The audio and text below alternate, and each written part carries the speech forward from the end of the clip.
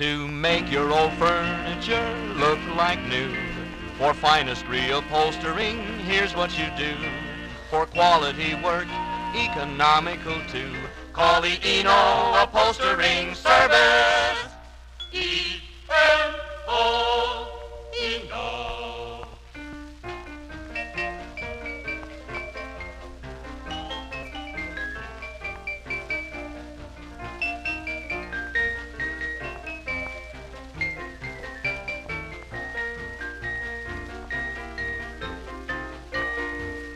To make your old furniture look like new, for finest reupholstering, here's what you do. Call the Eno Upholstering Service. E-N-O, Eno. On South 17th. Welcome to the underworld. I love America. It's been my home all my life. Ladies and gentlemen, the very word secrecy is repugnant in a free and open society. And we are, as a people, inherently and historically opposed to secret societies, to secret oaths, and to secret proceedings. In America, they watch you and they track your every move. They're even putting poison in your food. In America, the people occupy to see the truth. But it's too late, and there's nothing we can do. In America, just watch your favorite show and watch the news, so they can pre-program you with your views. In America, obey the law, support the troops, and just get back, cause there's nothing we can do. I love America. It's been my home all my life. If you don't know the past, you're only doomed to repeat it. Welcome to Public Access America. This is your history. This is your country. This is America. Join us in listening to some of history's, America's best speeches. Created by Jar Codes Productions. Go back in time with us right now on Public Access America. Welcome to Appleton Public Library. My name is Elizabeth Eisen. I'm the adult programming librarian here at the library. Tonight, we are very pleased to have Lawrence University Assistant Professor of Government Arnold Schober. He's here to help us make sense of a system which has caused controversy for some time. Please welcome Professor Schober, Electoral College. Thank you very much. And given the vast masses there are, if at any time you wish to stop me, please do. Even though I do lecture at Lawrence, that doesn't mean I like to hear my voice too much. So, here we go. My talk tonight is called The People or the Nation, the American Electoral College and its Alternatives. These three men up here, two of them I'm sure you'll recognize. The one on the left, maybe not. That is Benjamin Harrison. All three of these men became president despite having lost the popular vote. They became president, however, just as the founders intended because of the workings of the Electoral College. We'll look a little bit at their cases later on tonight, and you may judge for yourselves whether as rightly or wrongly they came in, but nevertheless, this is history and this is what happened. The American presidency is the most visible political office in the world. Anywhere in the world, people will know the American president. They may not always know who it is, but they've heard about it. And more Americans vote for president than for any other political office, if you count up all the votes for Congress and this kind of thing. In fact, in 2004, 9 million more Americans voted for president than any other office. Another way to say that is 8% of all voters vote only for president and for nothing else on that ballot. They get the ballot in the booth and say, oh my goodness, there's all these offices, I don't know any of the names. So, I've heard of Bush and Kerry, let me pick one of them, that's enough for me for today. 4 more years and I'll get my gumption up to do it again. So the presidency is a draw to the polls, and people are very interested in elections, especially close ones, as we're in this year yet again. But few people understand how the president actually gets his and perhaps someday her office. In other words, why does the Constitution turn millions of votes into just 538 electoral ballots?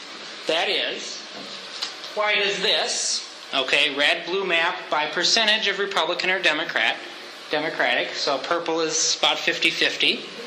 Why does the Electoral College turn this map of the 2000 election into this? Poof, red or blue. And there's really not much variation in between. And this is the way elections work here. So this evening, I will discuss the transformation of millions of votes into 538 electoral ballots in 3 parts. First, I'll give you the Civics 101 version. How does the Electoral College actually work? Most boring part, but we got to understand that first. Second, I'll review some proposals people have made for changing or abolishing or replacing the Electoral College with something else. Close to 70% of Americans say they like something else, but we still have this. So we might talk a little bit about why that is. Third, I will argue that, in fact, the Electoral College is not that bad of an idea after all. There's a nice set of books in the back, some of which argue the opposite. So if you're interested in arguments from the other side, you can look at some of those. Because some people are very upset, perhaps even, that the Electoral College still exists in America. And there are good reasons for getting rid of it. And I hope I don't give those arguments too short of shrift here. Although I like the Electoral College, I'm sorry. Please disagree with me if you like, however. Okay. Oops. Getting ahead of myself. The key question tonight, and the core of the argument is, who shall elect the president? Should it be the people, that is, a sum of individual votes counted up, and whoever gets most of those wins, or should the nation elect the president? And what I mean by that is, do we want the president to represent a broad geographic segment of the country, rather than relying just on a few pockets of lots of votes? So that will be the question that drives the rest of the presentation tonight. Part 1.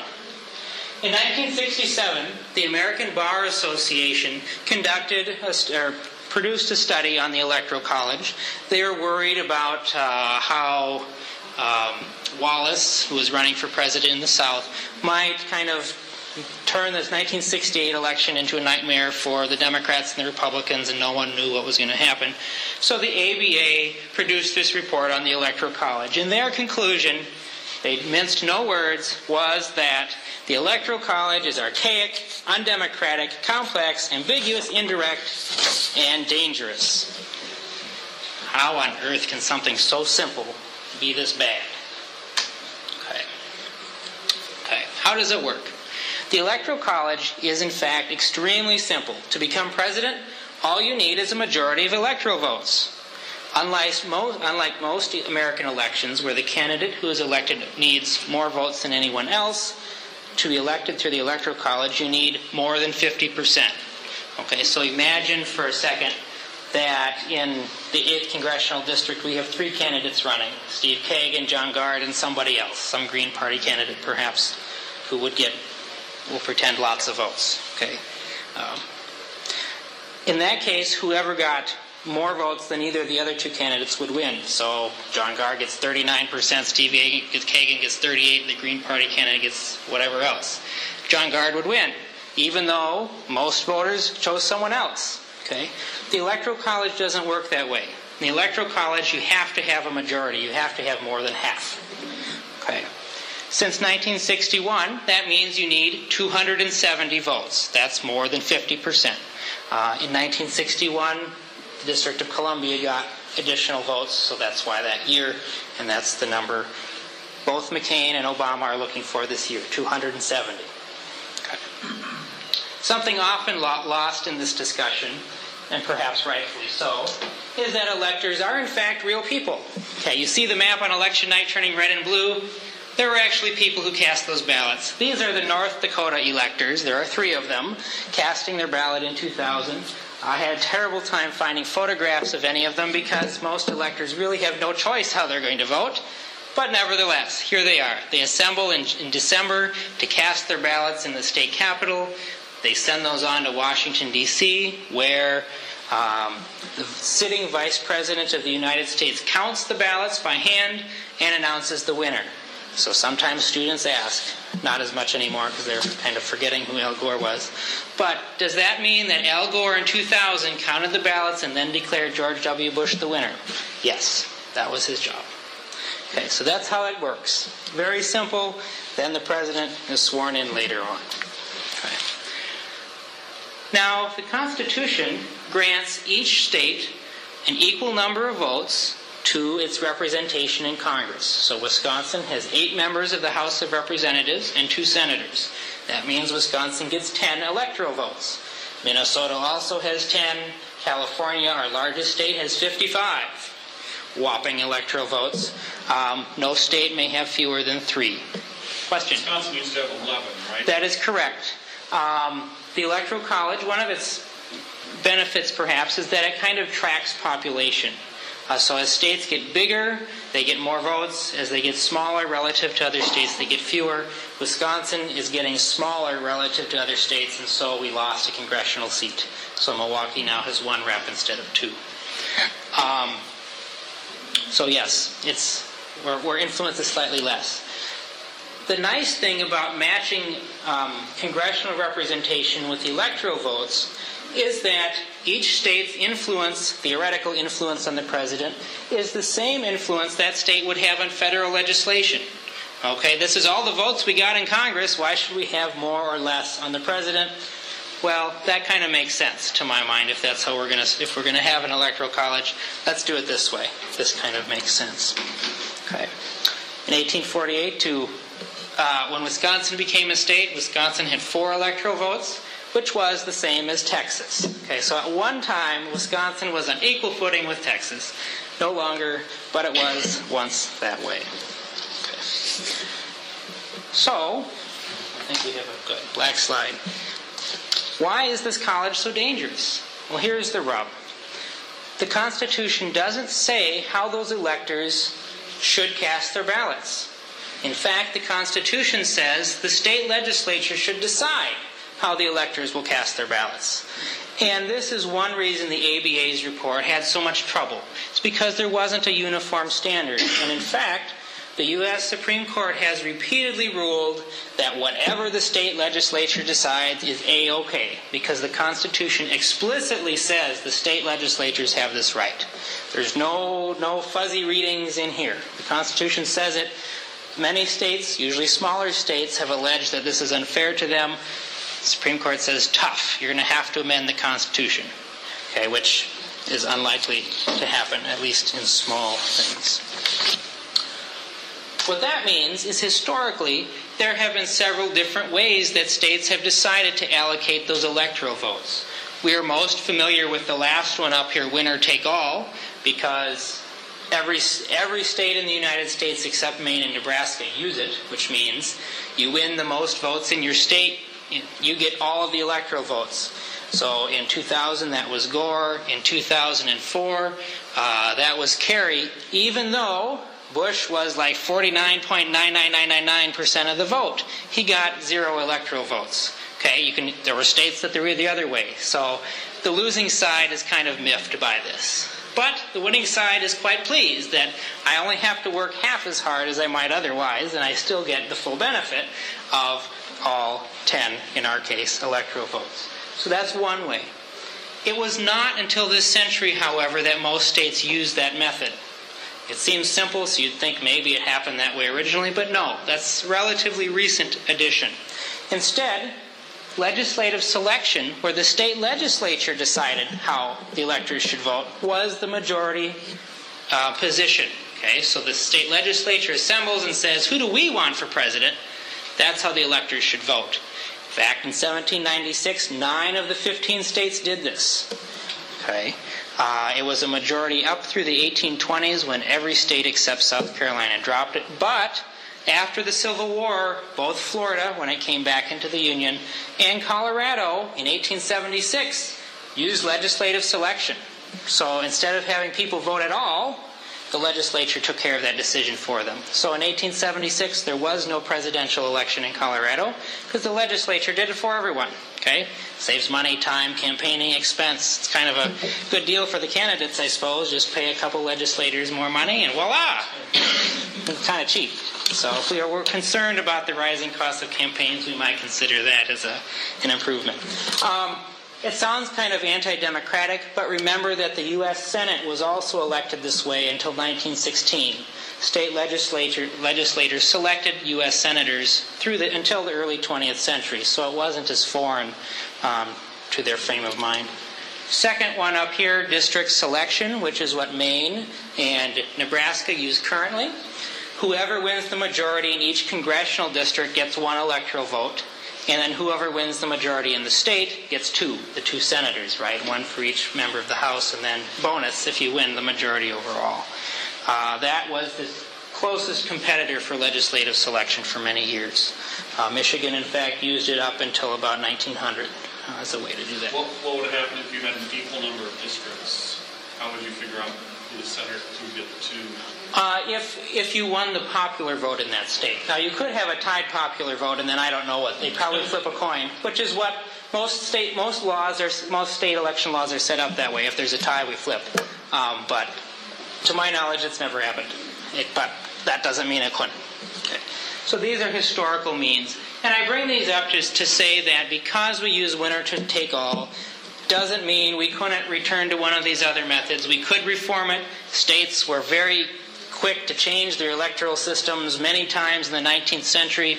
So reform of the Electoral College rather than abolishing it is not really that unlikely. It is certainly something legislators have been willing to do in the past. Okay. Sir. Okay, ma'am. Are you going to get into why winner take all, or pros and cons of that? Yes. Okay. But please ask. My point is, if Michigan actually had the experience of the district selection, which sounds like it would be the fair way to go, but then they chose to go to winner take all, that makes it very interesting, the whole idea that now, why is it that they want to do that? But you're going to tell us. Sure. Well, the short answer is that winner take all kind of emphasizes the importance of your state. Okay, in 2004, Colorado had a state constitutional amendment to change how they apportion their electoral votes, so they would be proportional, so that 40% of the vote, you get 40% of the electoral votes, or whatever the closest integer was. Had that passed, it didn't. That means this election cycle, neither McCain nor Obama would be campaigning in Colorado, because the polls are about 50-50. Yeah, one of the guys is going to get 5 and the other 4, but I mean, let's not waste a lot of time. It's only one electoral vote different. But if you get 9 electoral votes, well, now both McCain and Obama have to campaign hard because they want 9. And so that's a big advantage. 9-0 is better than 5-4. So that's some of the thinking behind winner take all. Is that it makes the state California, right? I mean, if it were competitive, it's not. But if it were competitive, there would be people saying, well, let's split these electoral votes up. Quick question or question? Third-party candidates. They are excluded. Period. It's nearly impossible. And at the very end, I'll explain a little bit about that. But you have to have a really strong third party in single states.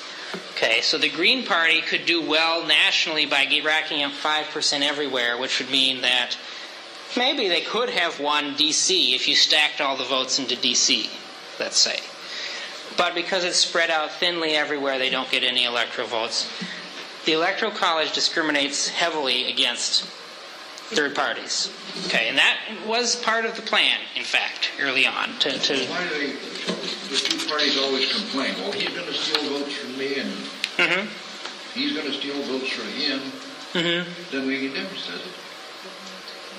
Well, because I'll answer this and we'll get back here. Because with winner take all, you have to have more votes than the other guy. So if you are Al Gore in Florida in 2000, Ralph Nader pulls off a couple of thousand votes, that means you got fewer votes than Bush. Okay? Bush wins all 25 electoral votes. So the third party matters for the major parties in close elections. But the third party isn't going to win any electoral votes. So they can't really become president. Their candidate really can't become president. But they can swing the outcome of the election because of winner take all. Had Florida had some other means, maybe it would have been 12 votes for Bush, 13 for Gore, or something like that, and no one would have really cared about Ralph Nader in 2000. Okay, so that's one of the implications of this. Okay, so you can win the state without having the majority? Yes. Okay. That's correct. At least the way most election laws work. Why did the framers of the Constitution decide to leave this important decision up to the states? There were two reasons. One was practical and one was philosophical. The practical reason was that in 1796, there was no way to conduct a national election. Okay, it would have taken months. Remember, there's all these burgs out over the Appalachian Mountains that would have taken 6 months to get their results back. And on the way, the opposing party could have captured the ballot box and stuffed it with their own ballots, and you would have never known. Okay, it just was not practical. So, one way to deal with that is to kind of cut out the number of votes. We know there are X number of ballots. If they don't show up, we know something's wrong. That's also why legislative selection was popular with state legislatures. Same reason is that we got all the legislators here in the Capitol, let's just count them, rather than having to wait for boxes to come in from who knows where, especially long, thin states, okay, Kentucky, like Virginia or North Carolina, okay. The second practical reason was that turnout at national level elections was exceedingly low. Fewer than 20% of eligible voters bothered to vote in national elections. Okay, now we only let propertied white men vote, but only 20% of them voted. Okay, which means, yeah, we could have a popular election, but how popular is it when 80% of people who we allow to vote don't bother? Okay, we have sky-high turnouts in comparison. So the framers of the Constitution thought we could do that, or we could do people who care about national government, state legislatures, make a decision about how to do these. So that's the practical reason. Philosophically, though, the Electoral College was made to appeal to state governments. Remember that after the Revolutionary War, the primary competitor to a federal system of government located in New York or Washington, D.C., which is where the capital was moved, was not Great Britain, was not France, was not Spain, but it was state governments. People said, I'm a New Yorker, I'm a Virginian, I'm from Georgia, and they really meant it, not like we would mean it today. They meant, I will go to war with Virginia because I'm a New Yorker. Okay. The Electoral College was sought to create buy-in from those states so that we're going to give the state legislature, the state government, some real power in how the federal government works, and in some power selecting the top guy for the job. They didn't want New York going off on its own way. They wanted New York in the Union. Okay, this was a little bit of like sugar candy for them. So that's what they're thinking. Okay. Other philosophical reason. Until World War II, state governments spent the vast majority of tax money. The federal government was puny. Okay, so the action was in the states. Why not let the people with the power actually make this big decision? Okay, it made sense to them.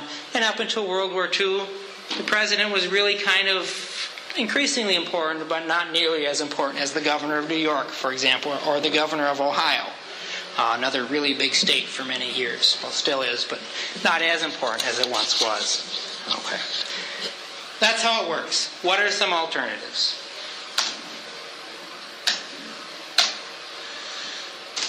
We'll get there. Good. You know who that was.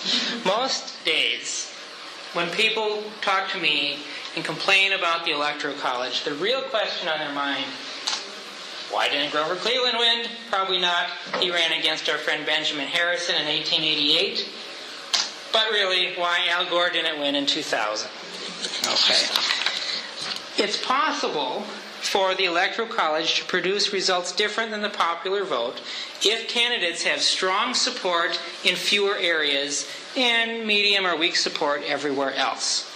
In 2000, this happened where Bush had stronger support in more places than Gore. Gore had some places of really deep support. Now, it wasn't that imbalanced, right? The Electoral College rarely produces results different than the popular vote. But in cases like this, it can, where Gore is racking up like 90% of the vote in Madison. Okay, but there's the rest of Wisconsin to contend with. That Gore was closer to 50% in most of Wisconsin. So you get a little bit of imbalance there. This occurred just 3 times, 1888, 1960, and 2000. If you're a history buff on this subject, you might also hear years 1876 between Hayes and Tilden, and 1824 between Adams, Jackson, Clay, and Crawford. Neither of those are good examples. In 1876, this is the end of Reconstruction. The states are coming back into the Union. Several southern states produced multiple popular vote returns and multiple sets of electors, and nobody really know who won that. Okay, a special commission was called together and said, well, maybe it should be Hayes. Okay, so Hayes became the president. It was a very close election, but there's no good evidence why one set of ballots should have been chosen over the other, so that's not really a good example. In 1824, another example sometimes people point to where a popular vote in the Electoral College produced different results. Andrew Jackson that year did poll more votes than any of his other 3 candidates. Okay, Adams, John Quincy Adams, Clay, or Crawford, but 6 states still used legislative selection. In those 6 states, which were 27% of the United States at the time, there was no popular election at all. So, yeah, Jackson got more votes in the states that had popular elections, but enough states didn't have any that we really can't say anything. Okay, enough of those. The 3 that had actually happened. In 1888, Benjamin Harrison lost the popular vote indisputably to Democrat Grover Cleveland by 100,000 votes. Harrison, though, had won in the North. Okay, right after the Civil War, Republicans dominated in the North. The North was much more populous than the South, so he wins the Electoral College. Okay, because with a state like New York with like 39 electoral votes, he's well on his way to winning. Some, in fact, have argued that the reason Harrison lost the popular vote was that there were torrential rains in upstate New York on Election Day. Upstate New York, you were either a Republican or you were dead. So there weren't any Democrats up there. So torrential rains depressed the vote. So Harrison doesn't get those extra Republican ballots up there. Who knows? Nevertheless, winds up he wins. Cleveland gets his revenge. He comes back and wins in 1892, being our only president to serve 2 non-contiguous terms. He had served right before Harrison beat him, and he served after Harrison left office. So he comes back. In fact, he might have run also in 1904, but he decided, 3 non-contiguous terms would be just too much. So, second real case is the election of 1960. This one surprises people because if you look in your history book in 6th grade or whatever, you'll look in the back of the tables where they have all the results. It shows Kennedy with a majority, at least a plurality, of popular votes. 1960 had plenty of Bush v. Gore kind of problems, missing ballot boxes, dead people voting, the whole works. But we'll leave those aside. The really strange part was that in 3 states, in Alabama, in Mississippi, and in Georgia,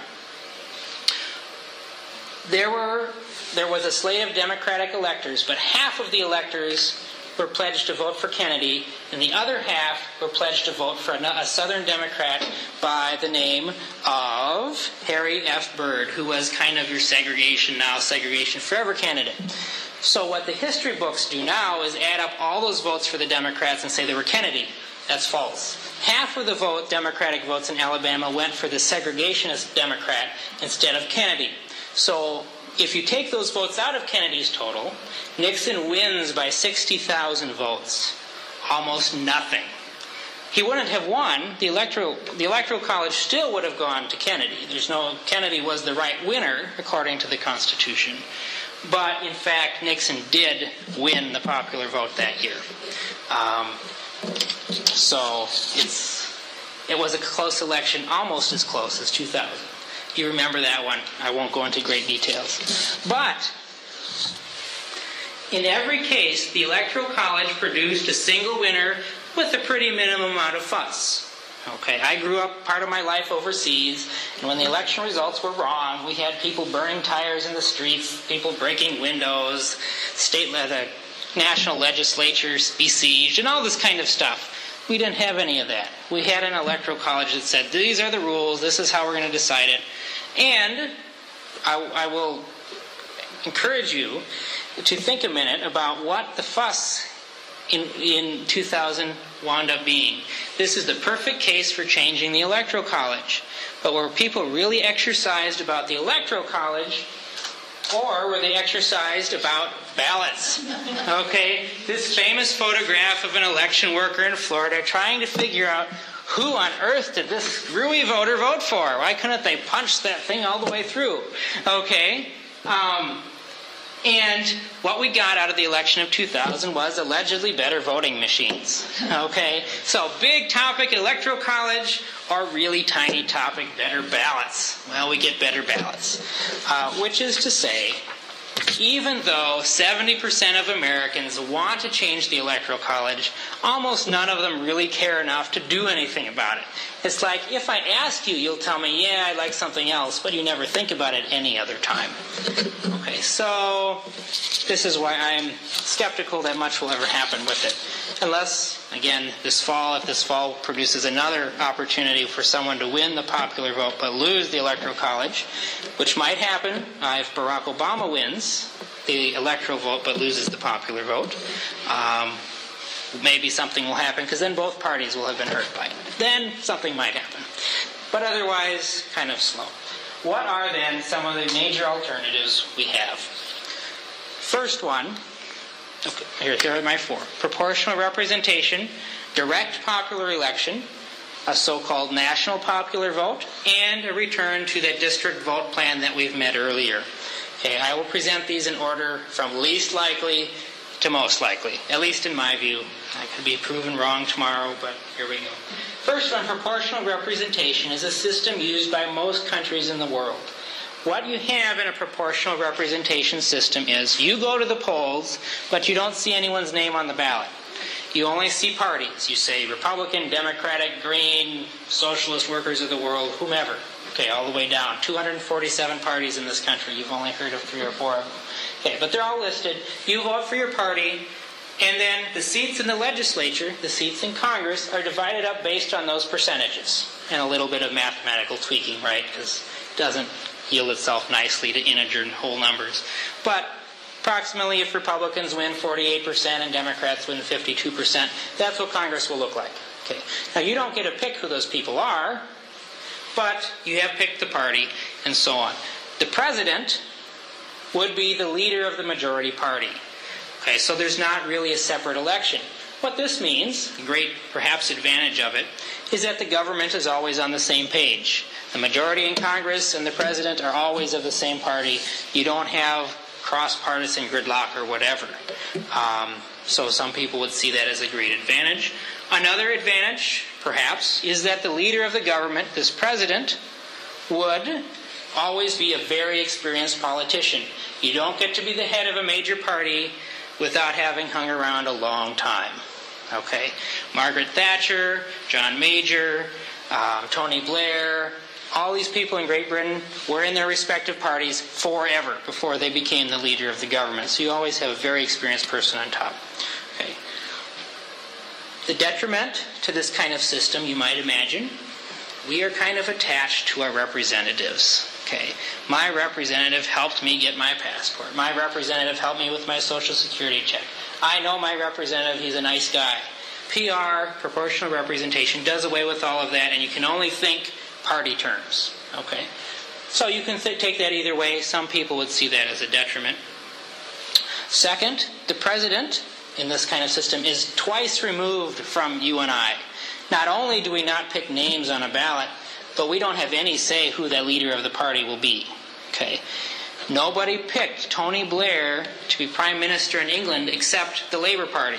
Okay, no voter in the United Kingdom ever cast a single ballot for him except the people who lived in his district. Okay, so if people want a connection or a say on the leader of the country, PR is not really the way to go. But again, there are benefits, so that would be an option.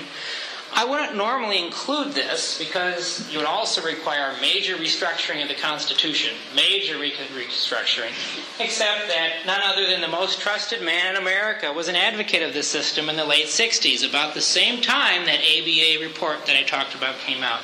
Walter Cronkite was very disenchanted with the Electoral College. He thought it was very bad for America. And he went on TV in a little monologue at one time saying why we should adopt proportional representation.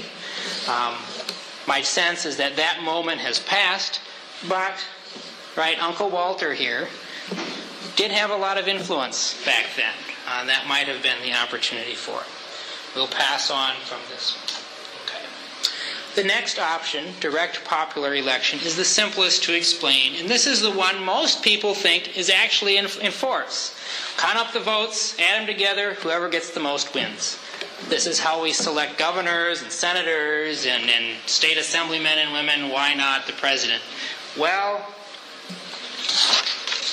there are a couple of drawbacks, in my view, to this particular system. We are accustomed to plurality elections, like I talked about earlier.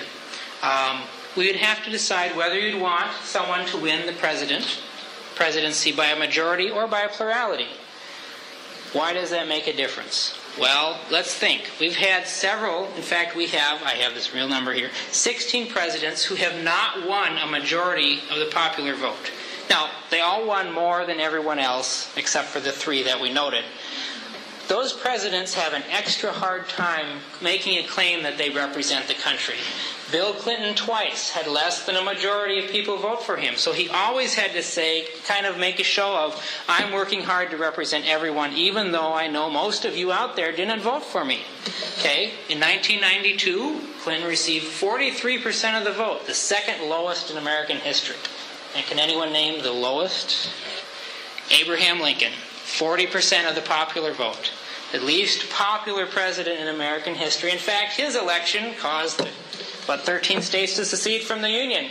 Partly because they said, Abraham Lincoln does not have a majority. And they were right. He didn't. So, with a direct popular election, we have to think about, do we want a majority or a plurality? Okay, that's kind of background effect. We could deal with that. Okay, another problem is who's going to count the votes. All right, there are 220 million adults in America, and these days pretty much all of them could vote. If you think the federal government is going to cough up money to count 220 million votes, I would suggest that you run for office, okay? They aren't. All right, even after 2000, when the federal government provided some money to upgrade voting machines, it was nowhere near enough to do what the Act said we should do out here in local governments who actually pay for most of elections. Okay, so you're going to have to say, with a direct popular election, you're going to probably get someone claiming we need to have uniform ballots or something. That is a gigantic coordination effort across the country. Who's going to pay for that? States and localities sure don't want to. Okay, they're already kind of miffed about having to upgrade voting machines. Okay, they want good, clean elections, but they don't really see why that paper ballot with an ink pen X on it isn't good enough if you're out in a rural Colorado somewhere or something. Okay, so there's issues there. The third reason I would think the direct popular election might have trouble, I think, is the strongest case against it in my view. The Electoral College requires presidential candidates to get a broad voting coalition. Okay, you can't count on just a few big centers of population to elect you. In the Electoral College, you've got to have people voting for you everywhere. Okay, you may only get 50% of the vote in Colorado, Florida, Ohio, Oregon, and Wisconsin, all swing states, I should note. But you've still gotten 50% of the vote in all of those states. With a direct popular election, there's no sense that you have to have a broad coalition. You could run just in the South, or just in the West, or just in the Northeast, and run hard there and win lots and lots of votes in New York City to counterbalance all these poor plain states that don't have a lot of population. But I would argue that that could cause more regional tension perhaps than there already is. Okay. A broad voting coalition means that our candidates are more moderate, and I think that's a good thing. Okay. Now, that doesn't mean there aren't strengths for this. Obviously, it's easy to explain. People would like it, so that's a plus. Third one is the so-called national popular vote. This one has a glossy website if you want to look at it. It's called nationalpopularvote.com. What they would do is say, okay, we're not going to really mess with the Electoral College, except that we are going to have states change how they allocate electors, which is their right to do, so that that state would give all of their electoral votes to the winner of the national popular vote. So in 2000, okay, we count all the ballots, we double count the ballots in Florida and triple count them in Palm Beach County. Okay, Al Gore has 500,000 more votes than George Bush. Okay, Kansas, I'm sorry, you're voting for Al Gore. Okay, so the thought is, if enough states did this, you'd have a de facto popular election. Okay, because states would just give their electoral votes to the popular vote winner. The advantage of this, of course, is it doesn't require any constitutional changes. States can decide to allocate these votes however they like. Okay. Another advantage, perhaps, is that it's very straightforward. Okay, just like the direct popular election. The National Popular Election, nationalpopularvote.com, claims that it has been is supported by 16% of all state legislators.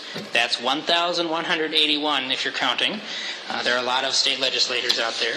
And so they have great hopes that this might happen. The bill actually passed in California and was vetoed by Governor Schwarzenegger.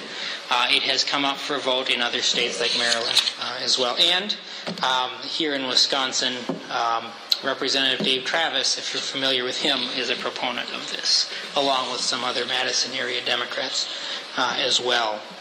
Okay. Question? See if I understand that. Please.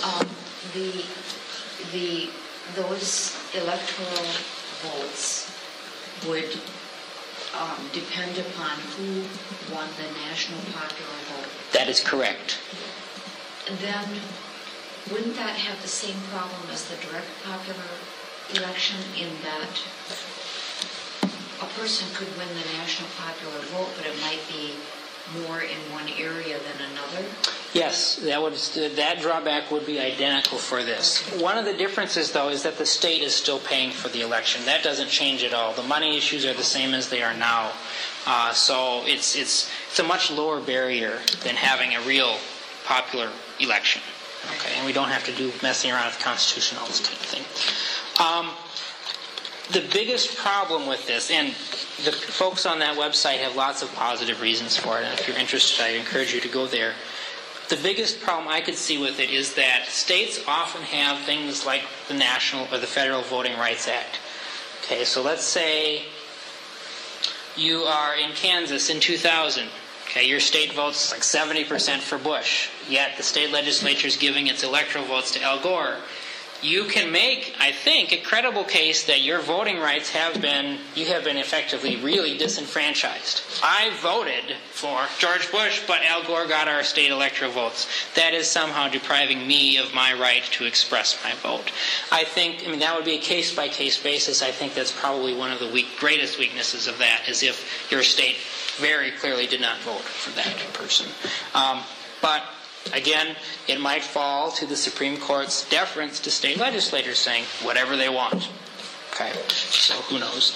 Last thing with that one, claims of fraud would be very difficult to settle because with the national system, there's lots of voting localities out there. In 2000, for example, if Bush would have won the popular vote if he would have been able to find 3 votes in each precinct in the United States. Okay, that's not a lot of votes, and I guarantee you there are bad votes cast at every precinct in the United States. We just don't care about most of them because the results would be the same. So having any kind of national popular system would encourage politicians to go vote digging wherever they could, because there are so many places for error. Only in close elections, but we seem to be having those of late, so that could be another problem. Last one, and then I will wrap up quickly here.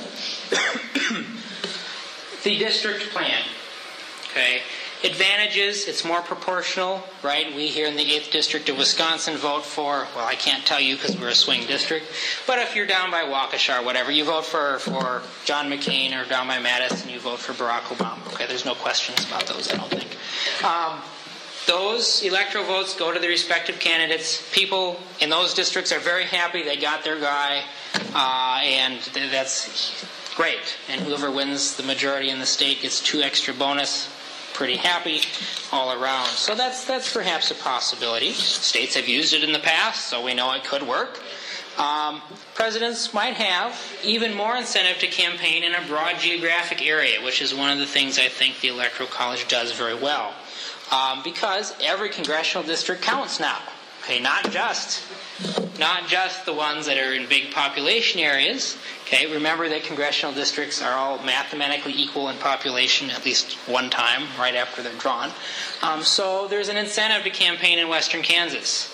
Okay, where today there really isn't any, because everyone counts that way. So there's a plus. A disadvantage, of course, is that it weakens the role of states. You may not care about that. I thought it was one of the good things about the Electoral College. It might make the system more confusing to voters, however.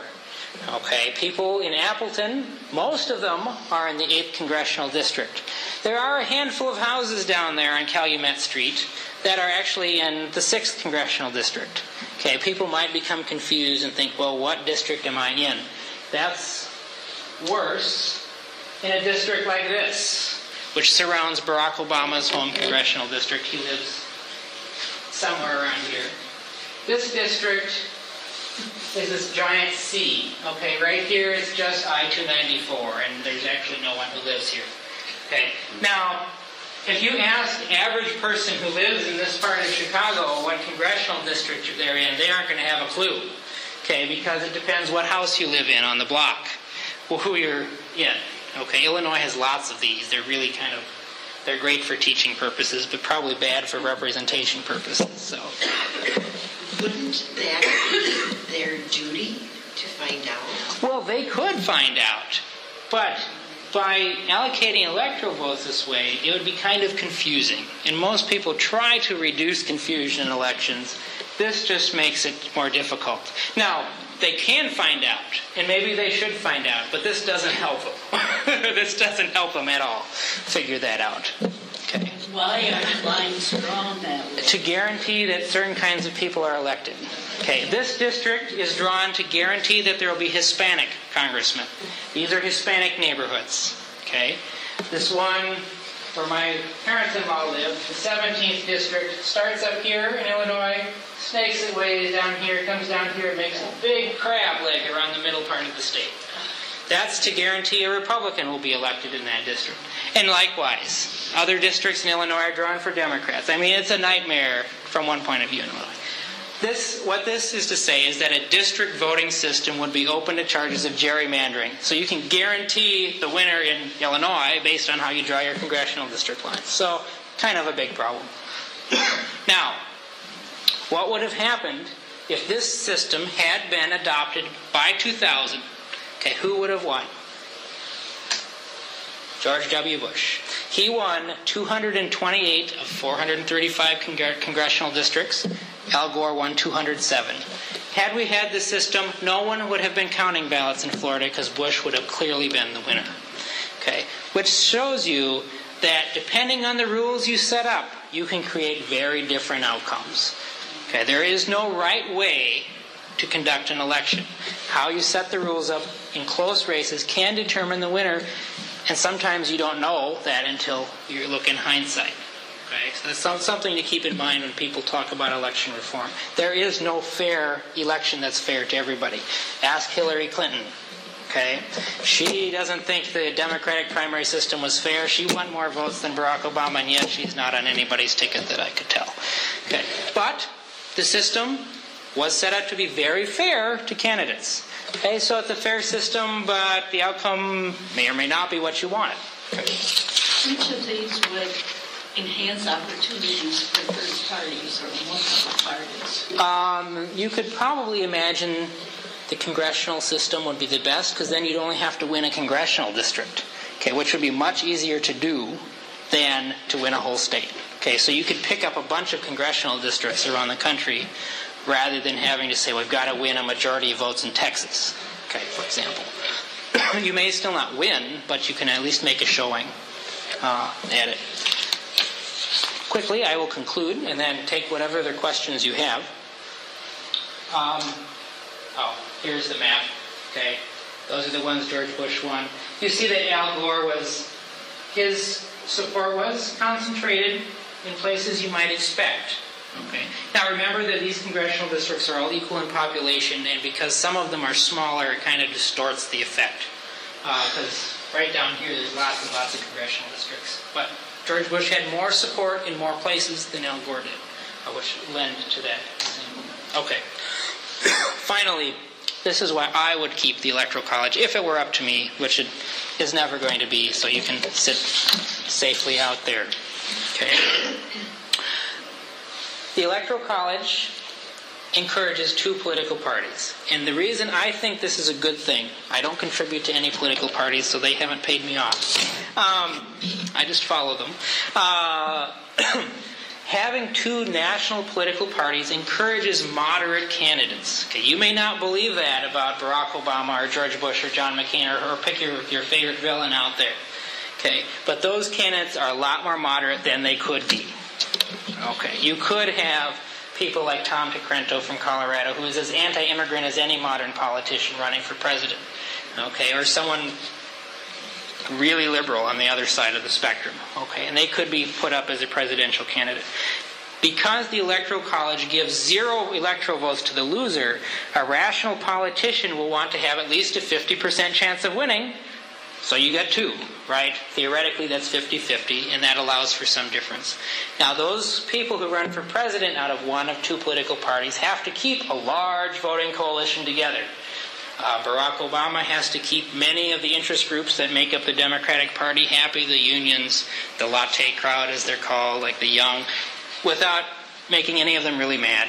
John McCain has to keep Christian conservatives, fiscal conservatives, defense hawks, all happy without alienating any of them. So they have to adopt positions that aren't terribly extreme, at least for their own political parties.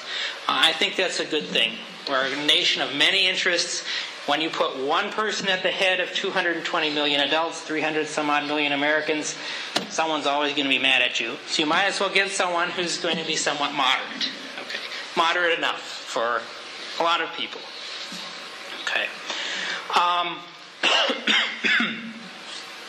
Finally, the last reason I think it's a good idea is that the Electoral College preserves states as a real working entity.